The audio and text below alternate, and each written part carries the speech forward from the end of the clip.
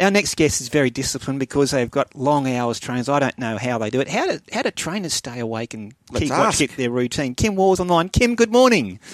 Good morning. How are you? Terrific. So Kim, how do you stay awake when you're really tired?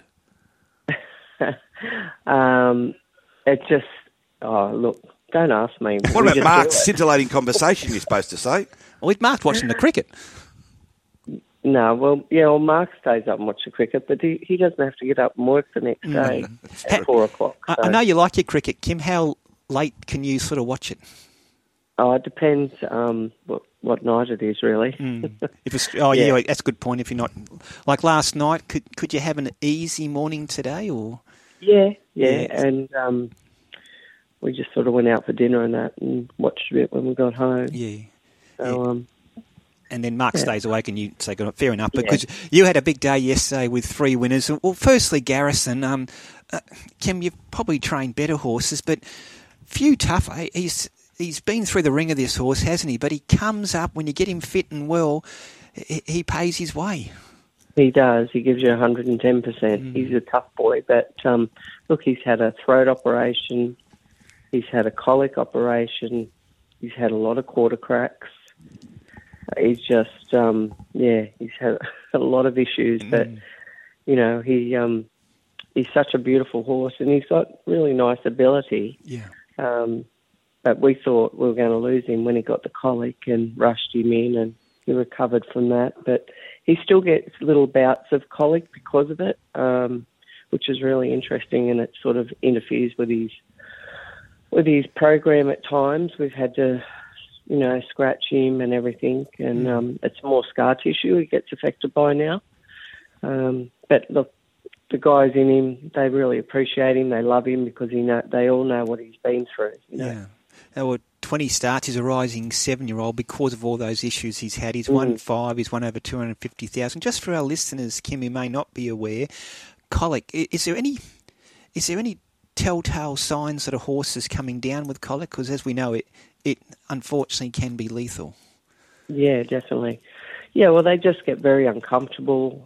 Horses act differently, pawing and laying down, rolling, all that type of thing. And it's a very scary thing that can turn really ugly very quickly.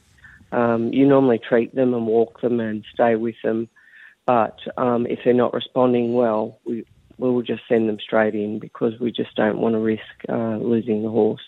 So we'll send them straight into Randwick Equine if they need to operate or whatever they need to do. Kim, great day for the stable. 3 winners overall. Selfless Act, Tinker's Lad at Kembla, and of course Garrison at Rosehill. Yeah, it was a good day. It was great. We've had a really bit of a frustrating 6 weeks with different things going on with the horses, and you just go through that run. You've got to ride the wave, as they say, and it was a big wave, so it ended in a nice way. Selfless Act, she's tiny. She was her mum died having her, and there's a really nice story to that, and the people that own her just really love her because there's so much attachment to her. And she's tough. She's only little, but she's got a really big heart. And Tinker's Lad, he's owned by some of my great owners, Ralph John's family and a few other guys. So I always love getting a winner for them. He won really well yesterday, and then there was Garrison to top our day off. Exactly, yeah. Just with Selfless Act, I didn't realise the dam St. Teresa died giving birth to Selfless Act. Often you see on racing's little social media platforms when a mare dies, when she's had a foal, how people are looking out for a foster mum, trying to help that foal. What happened in Selfless Act's situation, Kim? Yeah, well, they did end up with a foster mum. They were looking and sort of looking after her, and just by chance they found one quite quickly, which was great, and took to her really, really well.